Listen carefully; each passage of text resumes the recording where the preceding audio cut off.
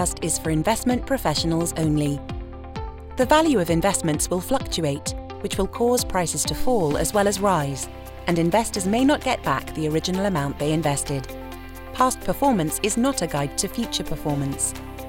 The information and views expressed should not be taken as a recommendation, advice, or forecast. Hello and welcome to the Investment Podcast. I'm Jo Waldron and I'm an investment specialist in the private assets team. And today I've got William Nicol, CIO of Private and Alternative Assets here at M&G, to talk to us about what he's seeing in his business. Private assets have been steadily growing in popularity in recent years. Preqin estimates that global alternative assets AUM will have a growth rate of somewhere around about 10% per annum and will grow from $10 trillion at the end of 2020 to $17 trillion by 2025, which is being led by debt and private equity. William, the private and alternative assets business you run at M&G is pretty large. You've got over 500 people running 62 billion of AUM. With that many people and assets, your definition of private assets is very broad and reaches from private equity and alternatives to infrastructure and real estate, with a large private debt business incorporating corporate, real estate, distressed and both structured and consumer finance. That tells me that private assets are an important part of M&G's business. Why do you think that private assets are attractive to clients, and why do you think there's been so much excitement about them?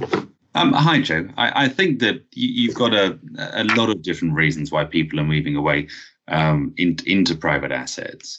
And one of the things that we should think about is when we're talking about private assets, we're talking about assets that aren't public. And so you're talking about a lack of transparency. You're often talking about a lack of liquidity. So you are talking about two things which are normally seen as not so good. And so there have to be reasons to attract people out of things that are liquid and where you've got real transparency of markets for people to want to do that. You've just got a lot more choice sitting in the private markets in terms of what you can do. So there are, as you said, there are a large number of asset classes going all the way through from infrastructure equity and private equity ideas through real estate into the private debt discussion. You clearly have a large amount more diversification than you can get elsewhere. And I think that is very attractive particularly to large investors like pension funds and big institutional investors. You have the ability in the private markets to be much more bespoke with what you're doing. And so when you think about the protections that you can put on debt, or you can the level of management interaction that you can have when you think about private equity, then you have a very different set of interactions and levers you can pull to start thinking about how to change your investment or how to make sure the investment works for you. And I think when you think about the interactions that people are having with the companies or the projects that are involved, that also goes very neatly into ESG and impact. Because if you're able to have good, sensible, easy conversations with management because you have a close relationship with them about their ESG or about the impact that they're having on various different areas of their business, then that means that it's much easier for us as investors to show clients and show our institutional investors exactly where ESG and impact are coming from in their portfolios and where there might be issues and what we can do about it. And we can normally do something about it in the private markets, which is not always so easy in all the public markets. Thank you. It's interesting.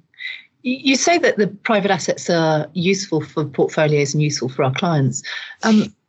So why aren't we seeing more of them? Why don't we see the private asset funds in the industry best buyer lists? Yeah, and I think that's a really good point. The answer comes back to the original discussion that when you're talking about private assets, they're not liquid normally, and they're not as transparent. So they're just more difficult to invest in. And that when you ally that to the fact that they're more difficult to invest in, and you've got a very large number of different asset classes, then it's really getting quite complicated. And so what we are, the way that we look at it is that many investors will have very different requirements from their investment portfolios. So you end up something that looks very much like a modular approach, where you have a large number of asset classes that you can put into various different funds, each doing different things. So, for example, if you're looking at long lease property, then quite often that will have an inflation component. So you might get 20 years of inflation linkage, and that could be very interesting for certain pension schemes. Or you might be looking at something that's slightly shorter dated, something like specialty finance, where you might be getting a significantly higher return over the next 7-8 years. And again, that might be extremely interesting to a whole different set of investors, all the way through from high net worth through into different sort of institutional investors. So what we've found is you have to build a modular approach to try and get access to the right assets of people. And that means that you're asking people to understand quite a lot. You're asking your investors to understand how different markets work, and that takes a while. So I think that we're still in a process where the private markets are developing, and therefore you would expect, although there's a lot of interest in private markets, that it takes a while for that to feed through into portfolios. And what we've seen is with the very largest asset allocators, we've seen bigger allocations to private, and that has going through different clients and client size, really. And so over the last 5 years, you've seen much more interest in some of the smaller clients looking to get access into private markets. And then you start seeing some of the difficulties in terms of making sure that there's enough education, that there's enough liquidity and access for these people to be able to get into the private assets they particularly want. And I think it's also probably worth saying that the scale of these markets and the number of people that you need for each separate little market means you tend to get a concentration towards the larger managers. Ideally, you wouldn't have as many people running private assets as we have, because that's a huge resource that we're putting towards it. But you have to do that in order to be able to do it properly, because each market has its own conventions. Each market has its own way of looking at credit or returns or risks, and you need to understand that. So you've described a world where you've got lots and lots of different pockets that we're trying to put together. And still, we're only just starting to get towards the smaller clients. It's really dominated by larger clients and larger managers.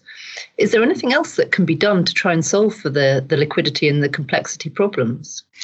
I think that there's lots of things that we can try and do. And interestingly, of course, there's a lot of things that the regulators and various governments would also like to do, because there is an understanding that because an asset is private and because it's illiquid, that doesn't necessarily mean that it's not suitable for pension schemes. If you think about long-term infrastructure, that's extremely suitable for somebody's private pension scheme. If they're not going to be able to touch that for the next 20, 30 years, having something with a very long timescale works quite well.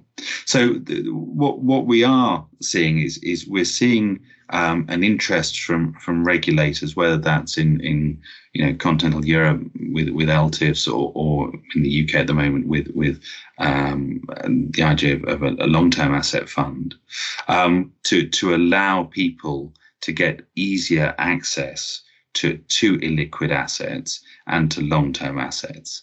And that again, there's an education process that will have to go on with that in order to make sure that everybody understands that these things will be less liquid, and to make sure that there are markets of some kind that allow us to either trade units in the fund or to easily change ownership of the particular assets or the particular funds, and that's going to be a movement away probably from the standard partnership structures where switching ownership around the place is a little bit more onerous, to something that is one of these new structures, whether that's an LTAF or an LTIF or something like that.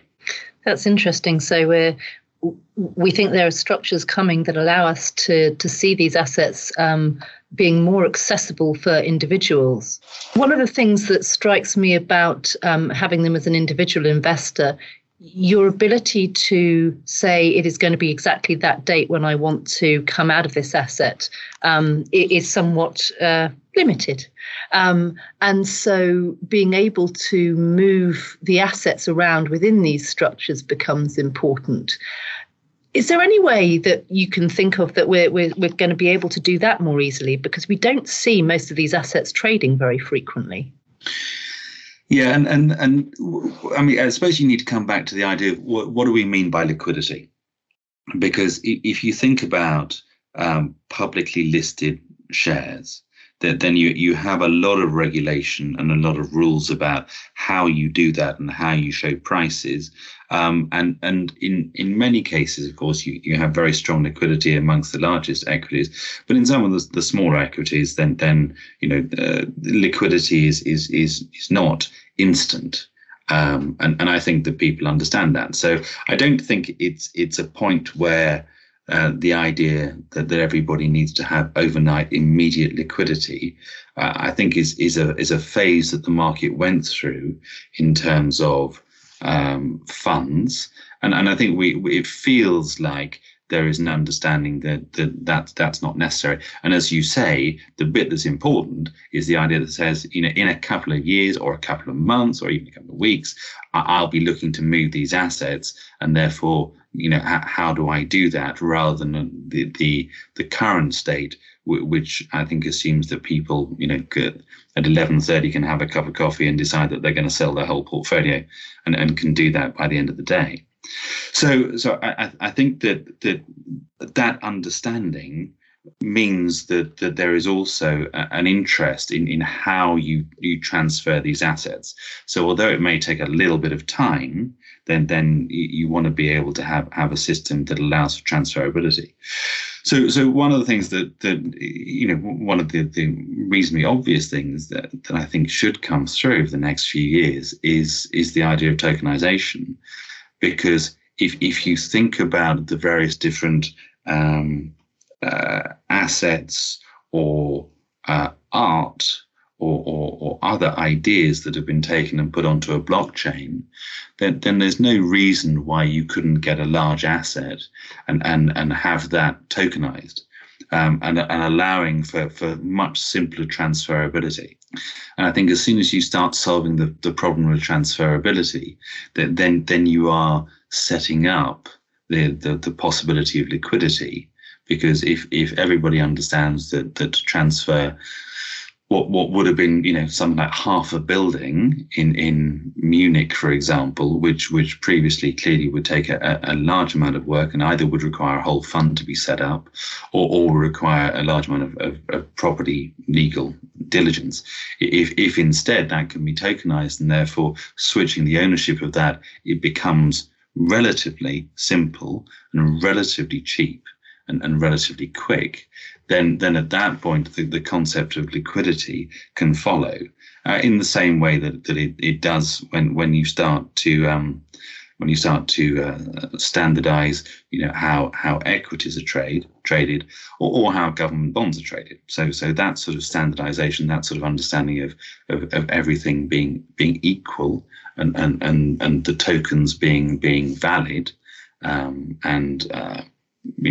in theory non-corruptible, then I think you have an interesting idea where the underlying assets become much more possibly liquid, at which point you might see funds becoming much more liquid, which removes almost immediately the negative about investing in private assets, and therefore you can go back to the discussion about diversification, extra yield, extra protections, all being very attractive with very little downside.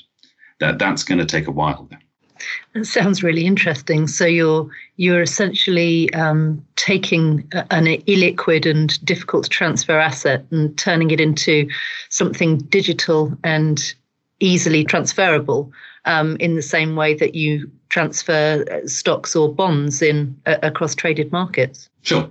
Now, and I think we also have to remember that all the markets, I mean, everybody grows up with this idea that the markets have been there forever and they're immutable, and of course they're changing all the time, and so the idea that the Eurobond market, for example, the corporate bond market is a reasonably recent invention, and the liquidity there is solely because it makes sense for the community as a whole to have the ability to be able to trade these bonds, and that people are willing to pay for them. So it's the same discussion. As soon as you get units that are feasible to trade, then I think you're much more likely to see liquidity. The difficulty at the moment is that there's clearly no possibility of trading things on being able to move things around the place, which are so different when you're talking on one side about a company, a private company that is in the infrastructure world, or a piece of asset-backed securities, some mortgages. I mean, these things are wildly different, and so you need to get a big enough market really to be able to drive liquidity, and that one of the ways that could happen is through tokenization of some kind. And what's the regulatory backdrop to tokenization? Is that something that regulators are happy with or are looking at? I think regulators are looking at. I can't promise that I really know what they are, how far advanced they are, and what they're looking at, because it's very new. And as I say, there have not that many assets have been tokenized yet. And very few things have been done in Europe, certainly. So I think the regulator it's going to be difficult for the regulator to lead on this, because we need to start looking at how that works. And for example, whether you use a public or a private blockchain is an interesting discussion all by itself. Because a public blockchain means everybody can see what's happening, and a private blockchain, can solve the same sort of problems. But what you wouldn't have is you wouldn't have the ability you'd limit your market, and therefore you'd be limiting your liquidity. So it is from a regulator's perspective. I don't think it's yet at the stage where there's enough standard ideas on how to do things to allow for sensible regulation to come through. But beyond that, which we already have, and clearly we have a large amount of regulation already, making sure that the transferability, etc. So I think to start with, this feels like something that will be for very large assets, for large sophisticated investors, but that will dribble down quite quickly. Certainly that's the case if it ends up looking quite cheap, and it ends up looking like an easier and cheaper way of transferring assets than we've had before. It sounds like you really are at the cutting edge of trying to solve some of the inherent difficulties of investing in private assets. And it's been really interesting talking to you today. So thank you very much for your time. And we will see you in the next podcast. Thanks, Jo. This podcast is for investment professionals only. For further information, please view the notes which accompany this episode.